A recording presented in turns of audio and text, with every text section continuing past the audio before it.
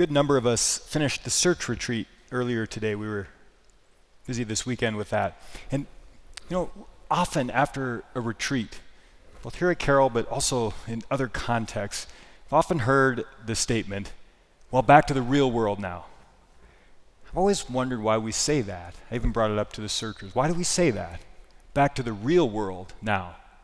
As if taking time to be intentional and in very real communion with God and with other people so that we might grow in faith and friendship and learn more about our own hearts and what our lives are about is somehow less real than scrolling through Instagram stories for hours and then banging out an online homework assignment and submitting it 2 minutes before the midnight deadline if Carol's internet is up and running at the time. Which of those worlds is more real? Friends, this Palm Sunday, Passion Sunday, there's nothing more real than what we just heard proclaimed. And what we do this Holy Week, there's nothing more real than what we immerse ourselves in. The mysteries of our salvation, they're not abstractions. Jesus' passion, his death, and his resurrection, they're not just abstractions, they're concrete realities. They're not locked in the past. They have power, and power to change our lives right now, every one of us. And so we beg the Lord for the grace to enter into the saving mysteries, to this Holy Week. I know we just heard a really long gospel from Matthew. I'd encourage you to go back and pray with it again. Take some time on your own. Just grab your Bible and read the Passion narrative we heard from Matthew. Read the Passion narrative again. And watch how Jesus moves. Watch how he is throughout. Because he has so much to show us. You see, to live humanly and the way God wants us to live, we have to engage reality. That's why I'm talking about what's real. What is the real world? What's actually real? But friends, engaging reality is no easy task. There's so many temptations to flee from reality. You see that so often in this current cultural climate that we're in. So many of the really popular ideologies that are presented and forced upon us are flights from reality. And so they're out there, but also in here. Every one of our hearts. It's easier to flee reality, or at least distract ourselves from it. And hence the reason we spend hours scrolling through Instagram stories, or looking up things and then looking up more things and going down weird rabbit holes and just wasting time because it's easier to step away and numb ourselves to realities, especially hard things that are realities, than to engage them. But that's no way to live. That's no way to live. And Jesus shows us a different way. You see, he steadfastly and resolutely engages reality. He does it with such courage and conviction all throughout his life. But at the end of his life, he engages the hardest reality. He engages the very mission for which he came, which is to set his people free, to save us from our sins. I listened to a priest earlier this week. He had a great line that has just stayed with me. He said, Jesus shows a voluntary, radical acceptance of reality. Voluntary and radical.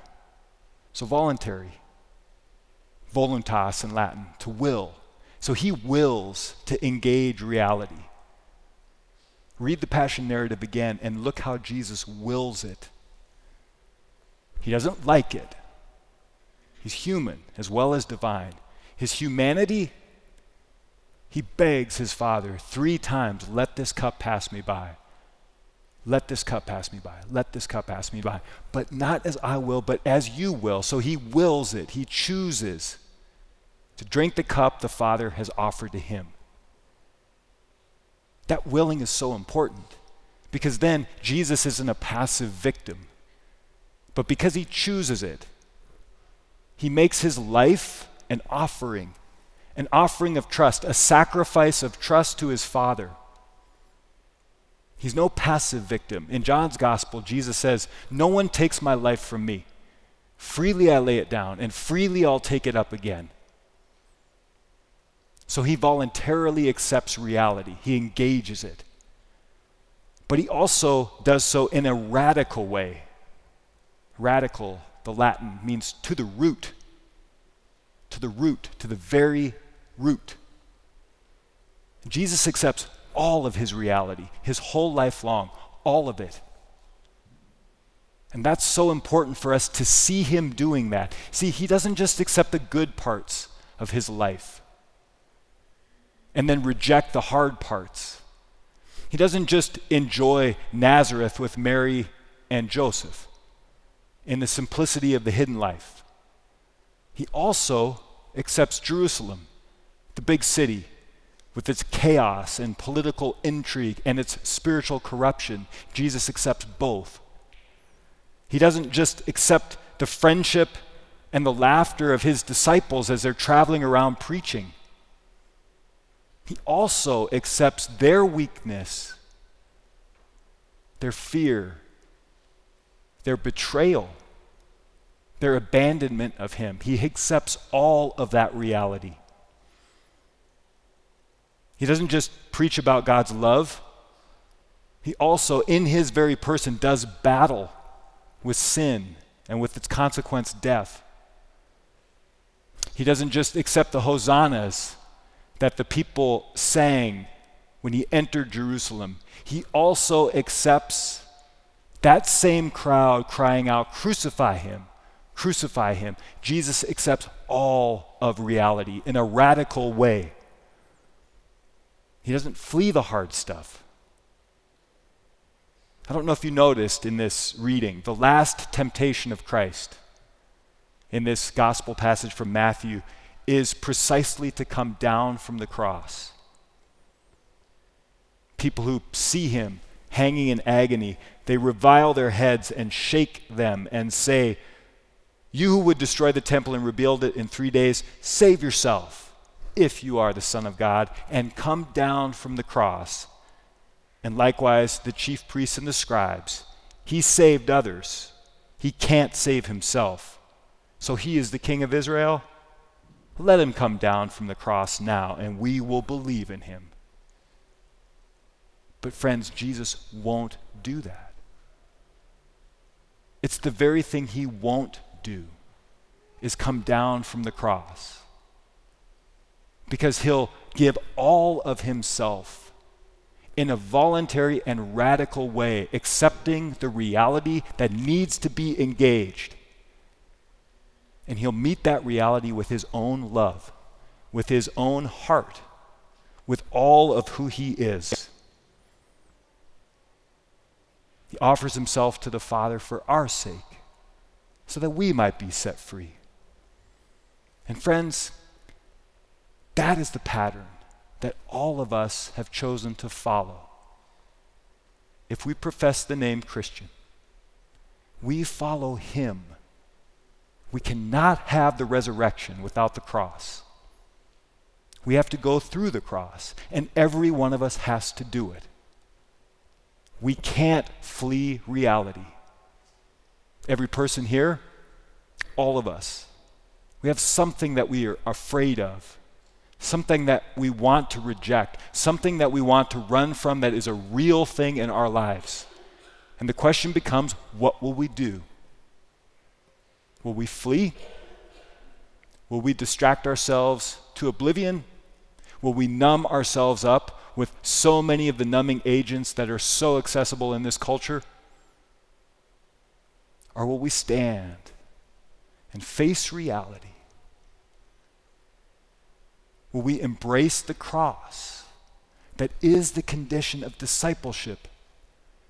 Jesus says, if you want to be my disciple, you have to take up your cross daily. Can we do that? And of course, on our own, no. But we're not on our own.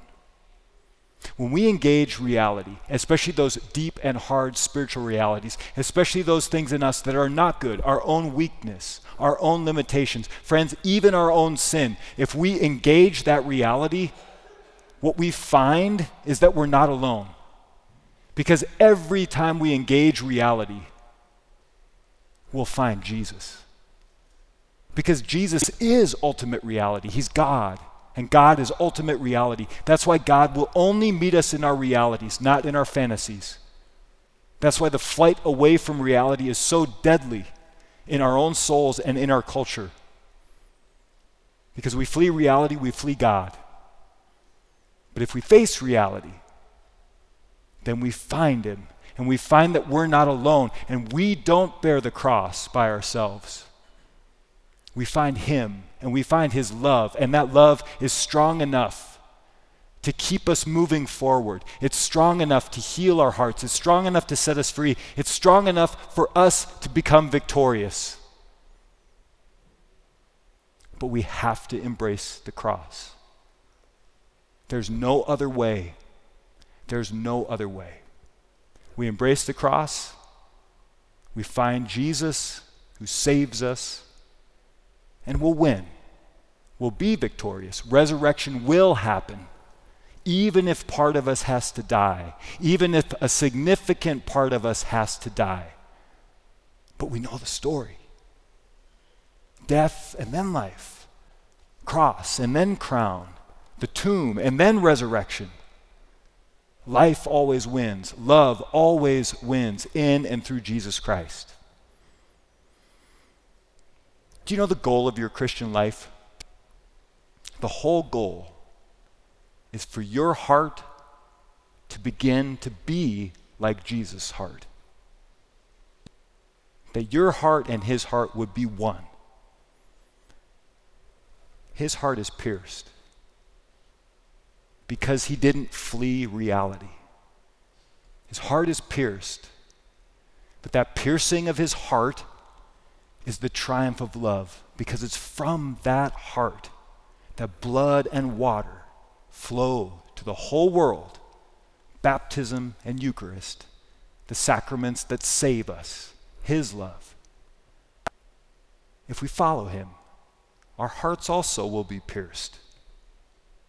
But that is not a sign of defeat. It's a sign of great victory. And friends, if our hearts look like His, then our hearts will be truly real. And that's what this week is about. Reality. The greatest reality of all. Sin swallowed up by salvation, flowing from the pierced heart of Jesus. My dear friends, nothing is more real than that.